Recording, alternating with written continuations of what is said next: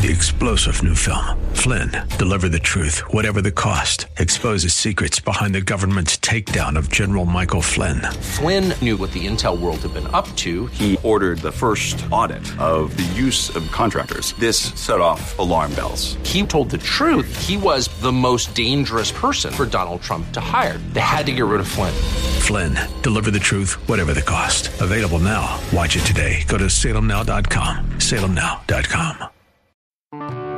This says if you follow me, you might be going through some tribulation right now. Hey, I got news for you. It's going to get worse. But what I want you to know is that you do not need to be afraid about what the future holds. I want you to know that I am the Alpha and the Omega, the beginning and the end, the first and the last. I want you to know that I am still on the throne.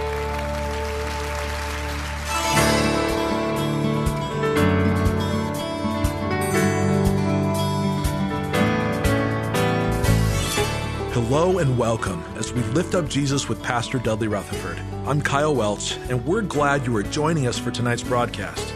Pastor Dudley is the senior pastor of Shepherd Church, which is one church on 3 different campuses in the greater Los Angeles area, at Porter Ranch, Woodland Hills, and Agua Dulce. We'll be joining Pastor Dudley in just a moment, but first, we want you to know this program is called Lift Up Jesus, because we exist to lift up Jesus and the life-changing truth of the gospel. And we do this every night, Monday through Friday at 7 p.m. here on KKLA. No matter where you're listening from right now, in your car or your home or at work, you're about to hear bold, uncompromising teaching about faith, family, and daily life. We believe there is nothing like immersing yourself in the Bible each and every day to completely transform your life. We thank you again for joining us tonight. We know you're going to be enriched and encouraged by tonight's program. So let's join Pastor Dudley right now with his message from God's Word. I want you to take your Bibles and turn to the book of Revelation. Last week, we started a new series called The 7 Churches of Revelation. I want to show you a little map of where we are, just to put everything in context. That little island out there is the island of Patmos. That's where John, who's writing this, he's been banished because of persecution. He's on an island, and God gives him the whole book of Revelation was written to these 7 churches. The first church was Ephesus, major seaport there in the Aegean Sea. We're going up the coast. It's the next closest church. We're going to look at Smyrna. And Smyrna, we're going to call it the crushed church, the suffering church.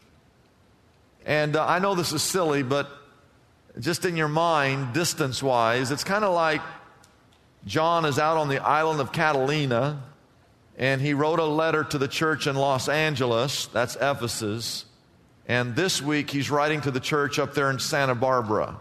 So that's kind of what it's like distance-wise, because Smyrna is a beautiful city, 35 miles north of Ephesus. It is a Greek city. Had many temples. It's kind of what it's known for, are temples of all kinds of false gods, including a temple to the god Zeus. It was a wealthy city. It also had a theater that seated 20,000 people. If you look for it today on a modern-day map, Smyrna is modern-day Izmir, which I believe is the second largest city in all of Turkey today. It became the pride of the Roman Empire during this time. They actually had a temple built in Smyrna dedicated to Rome. They also had another temple built to a man named Tiberius Caesar. Tiberius Caesar was the Caesar when Jesus Christ was born.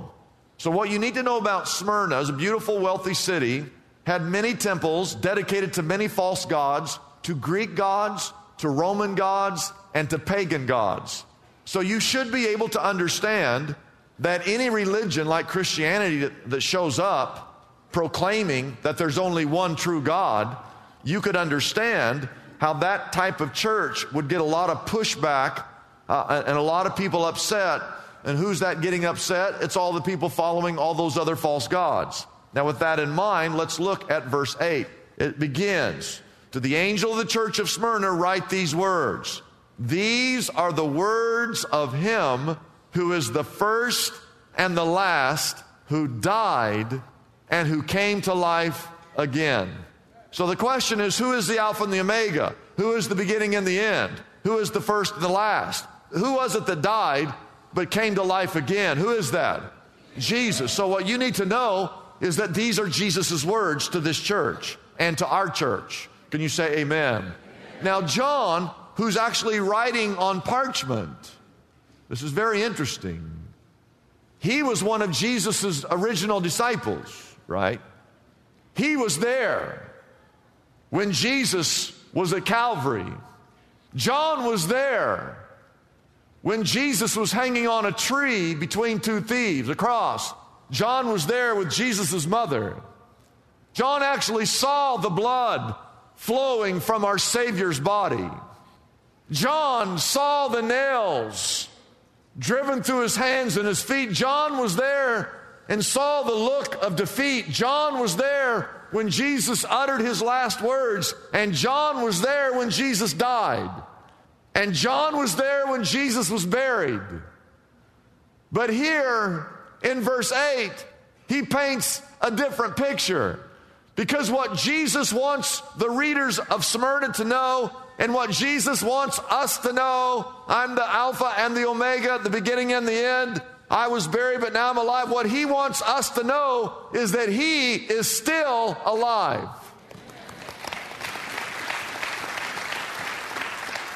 You know, the Bible declares Jesus to be many things. He's the lily of the valley. He's the bright and morning star. Jesus said himself, I am the bread of life. I am the living water. We know that he's the fountain filled with blood drawn from Emmanuel's vein, and sinners plunged beneath that flood lose all their guilty stain. We know the Bible declares him to be the Lamb of God that was slain for the sins of the world. We know for a fact that Jesus was the Lion from the tribe of Judah. But here in verse 8, he says to this church in Smyrna, I want you to know that I am the first, and I'll be here at the end. I am the Alpha, I'm the Omega, I am the one who conquered the grave, I conquered death, I conquered hell. My name is Jesus, I am the Christ, the Son of the living God. I am the Lord of all lords, and I'm the King of all kings. That's what he wants them to know. And then the Bible says, I want you to write this down, the one who sees all, the one who knows all, the one who conquers all, he sees the church at Smyrna, and he sees a church in tribulation. He sees a church in trouble, in distress. Look at verse 9. He says, I know your afflictions. Everybody say afflictions. That's the NIV. Your version might say, I know your sufferings. I know your poverty, yet you are rich. I know the slander of those who say they are Jews. They're not Jews, but they say they're Jews. And there are three things going on here in verse 9. The first thing is persecution. They're being persecuted. This church is under great duress. They're persecuted for their faith. They are poverty-stricken. They've lost everything, which is often the case with people who are persecuted. And the third thing that's going on is they're being profaned. Persecution, poverty-stricken, profaned. Now you have to remember this one truth, or none of this really makes any sense. At this time, 95, 96, when he writes this, Rome is in charge of the entire world. Rome began 31 BC, before Christ, when Augustus Caesar became the first emperor of Rome. And Roman rule lasted for over 400 years. It was the most extensive political and social structure the world had ever known. So it began 31 BC, but here we are 100 years later, plus in 95, 96, when John is writing these words to Smyrna. Smyrna is under Roman rule. We know for a fact, going back over those three things, that they were being persecuted. The word for afflictions in the Greek is the word thalipsis. I want you to try to say the word thalipsis. Say it. Thalipsis. Thalipsis is a Greek word that means to be crushed. And if you have your notes, circle the word crushed. If I gave you an analogy, you're walking down a street and there's an avalanche, and a boulder about the size of your car comes down the hill and literally rolls over you and makes you flat like a pancake. That is thlipsis. Thlipsis is serious persecution. It's intense pressure. Now, what I want you to do, I know you live here and go to Shepherd Church, but I want you to go back in time and put yourself in the church in 95, 96 AD. When John writes these words to the church of Smyrna, I want you to imagine you are a church. The gospel has not been around that long, and you're in this city, and you're trying to be a New Testament Christian church. Here's your doctrine. Acts 4:12 is the only doctrine you know. These are the words in the Bible. Salvation is found in no one else, for there is no other name under heaven given to men by which we must be saved. That's your doctrine of your church. And you live in a city that's full of idols. You live in a city full of temples. You live in a city full of people who worship false gods. You also live underneath Roman rule, who they themselves believe that Caesar himself was the Son of God. And once a year, just because, Rome, they were growing and conquering new lands, they had this little rule, because they were all kinds of gods. They had this one little rule that once a year, that every citizen of Rome, you had to take a pinch of incense and throw it into the fire, and you had to say these words, Caesar is Lord. Just because of all the pagan gods, it's okay, but we want to make sure you understand that Caesar is Lord. But the Christians who lived in Smyrna refused to say those words. And if you refuse, your life could be demanded of you. Persecution began by a man named Nero in the year 64 AD. Now, no one names their kid Nero today, because Nero was the one who began he was one of the early originators of persecution of Christians. In fact, as the leader of Rome, anytime anything went wrong in Rome, famine, earthquake, pestilence, he would always blame the Christians. He would always say that the Roman gods are angry at the Christians. Nero once ordered Rome to be burned to the ground, and the fire lasted over a week. Millions lost their homes, tens of thousands of people were burned alive, and Nero blamed it on the Christians. So you can imagine the citizens of Rome, the emperor blamed it on the Christians. The entire city was upset with Christians. So by the time you get to Smyrna in 95, 96, Christians have been being persecuted for almost 30 years. Then you come down to verse 10. Verse 10 is unbelievable. Not only are they suffering thlipsis, not only are they being persecuted, he tells them in verse 10 is going to continue. He says, do not be afraid of what you are about to suffer. I tell you that the devil himself will put some of you into prison to test you, and you will suffer persecution for how many days? For 10 days. Now, this is the book of Revelation. We've studied through this before. It's a book written in Apocrypha, which is a coded language. All these numbers stand for symbols. We do not believe that when he said 10 days, that was 10 24-hour periods of time. We do believe that what he was saying is that you're going to suffer for 10 periods of time. 10 different periods of times of persecution. And we do know that there were at least 10 different Caesars who brought persecution upon Christians who lived in Rome. I want you to write this next date down. We know that persecution ended in Rome in the year 312 when Constantine put an end to it. And so from 64 AD to 312 AD, believers in Christ suffered persecution in Rome. So much for the doctrine that says if you follow Jesus, you won't have any problems. Because this is Jesus in verse 8, telling them in verse 9, I've seen your affliction. He tells them in verse 10, it's only going to get worse. And it did. According to Fox's Book of Martyrs, some 5 million Christians died for Christ during this particular time in history, brutally slaughtered and destroyed by the Roman Empire. Think about that. 5 million Christians were killed. I could give you many illustrations. I'll give you 2. One is a man by the name of Ignatius. Everybody say Ignatius. Ignatius was the second pastor of the church in Antioch in the book of Acts. Ignatius, was sent to Rome to be fed to the lions. His sin, he confessed Jesus Christ as his Lord. And he stands in the center of the Roman Colosseum. The famished lions were released. Some 60,000 spectators rise to their feet and they shout in jubilee as the lions come and literally destroy Ignatius. Historians tell us that when the lions were through with Ignatius, they could only find 2 of his bones out of his entire body. Only 2 bones remained on the floor of the Colosseum. There was a woman named Perpetua. She was a beautiful young mother. She had an infant child. She was 22 years of age.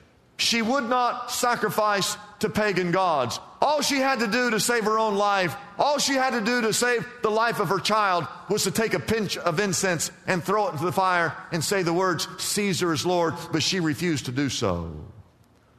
So they took her to a Roman amphitheater in Carthage, which is in northern Africa. They stripped her naked.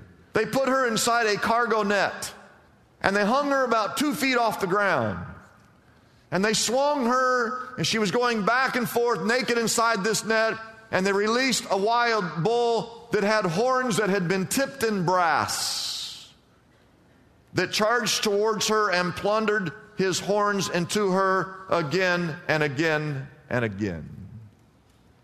People lived under persecution in those days. And because of that, they also lived under extreme poverty. And the word poverty in your notes, it literally means that they had nothing. You see, the Romans oftentimes would come to you, and if you were a Christian, they would just take everything you had. But that's what was happening in Smyrna. They were crushed by persecution. They were crushed by poverty. And number 3, they were crushed by slander or profanity by people of other faith. Verse 9 says that there were people who claimed to be Jews who kept heaping insults. And there's always other religious groups that will always heap insults upon Christians because we claim that we follow the one true God. And that's what was happening in this church. 2 Timothy 3:12 says it's a fact that everyone who wants to live a godly life in Christ Jesus will be persecuted. Now what I want you to do is take your eyeballs, go back up and look at verse 9. There's only 4 verses. Look at verse 9. What are the first 2 words of verse 9? The first 2 words. I know. I know. Now who's writing this? Who's speaking these words? Jesus is saying, I know what you're going through. I know your afflictions. I know you're living in poverty, that you've lost everything. I know that you're being persecuted. And what he wants them to know is, I hear your sobs. I hear them in the middle of the night. I feel your heartache. I feel your pain. And Jesus says this, I see the tears. I know of your suffering. I know you're hurting. But he also says, I just want to tell you, it's going to get worse. It's going to get worse, he says. And then he says, point number 2, I want you to know something. Even though you're facing tribulation, you are a treasure. He says in verse 9, I know your afflictions. I know your thlipsis. I know you're being crushed. I know you've lost everything. Yet you are, what's he say? You're rich. I know this might not make sense to some of you sitting out here, primarily because you're just a new believer in the faith. But the genuine riches of a church have nothing to do with the size of the building. The genuine riches of a church have nothing to do with whether or not it has cushioned seats or not. The genuine riches of a church has nothing to do with, are the members of the church well dressed? Is the preacher scholarly when he preaches? You see, Laodicea, which we'll find out later, it had all of those things, but it made God sick. Here's a church, Smyrna, who didn't have anything. They lived in poverty because when they named Jesus as the Lord, the government came in and took everything from them. Yet God says, you're rich. How can that be? How can they be rich when they've lost everything this world holds dear? Because they had what money can't buy. They were rich because they had never ever compromised their faith. They knew in their hearts that they had never said those words, Caesar is Lord, and they were rich because of it. They knew that their minds, their hearts had always been fixed on the one true God. They knew that everything in this life was fleeting because they had lost it all. They knew that they had treasures laid up in heaven because they'd given all. They knew if they died that they would be immediately ushered into the presence of Jesus, and that's why they were rich. Do you want to know how rich you are? Do you want to know what your net worth is? Just add up everything that you have that money can't buy, and you'll know how rich you are. The forgiveness of your sins, how much is that worth to you?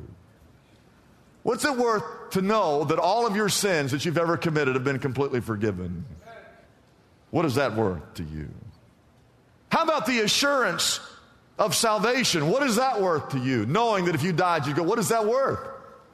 What is it worth that you have a Bible in your language that you can have and bring because of the freedoms in America that contain the very words of God in book form? You have that, and some of you still don't even bring it with you.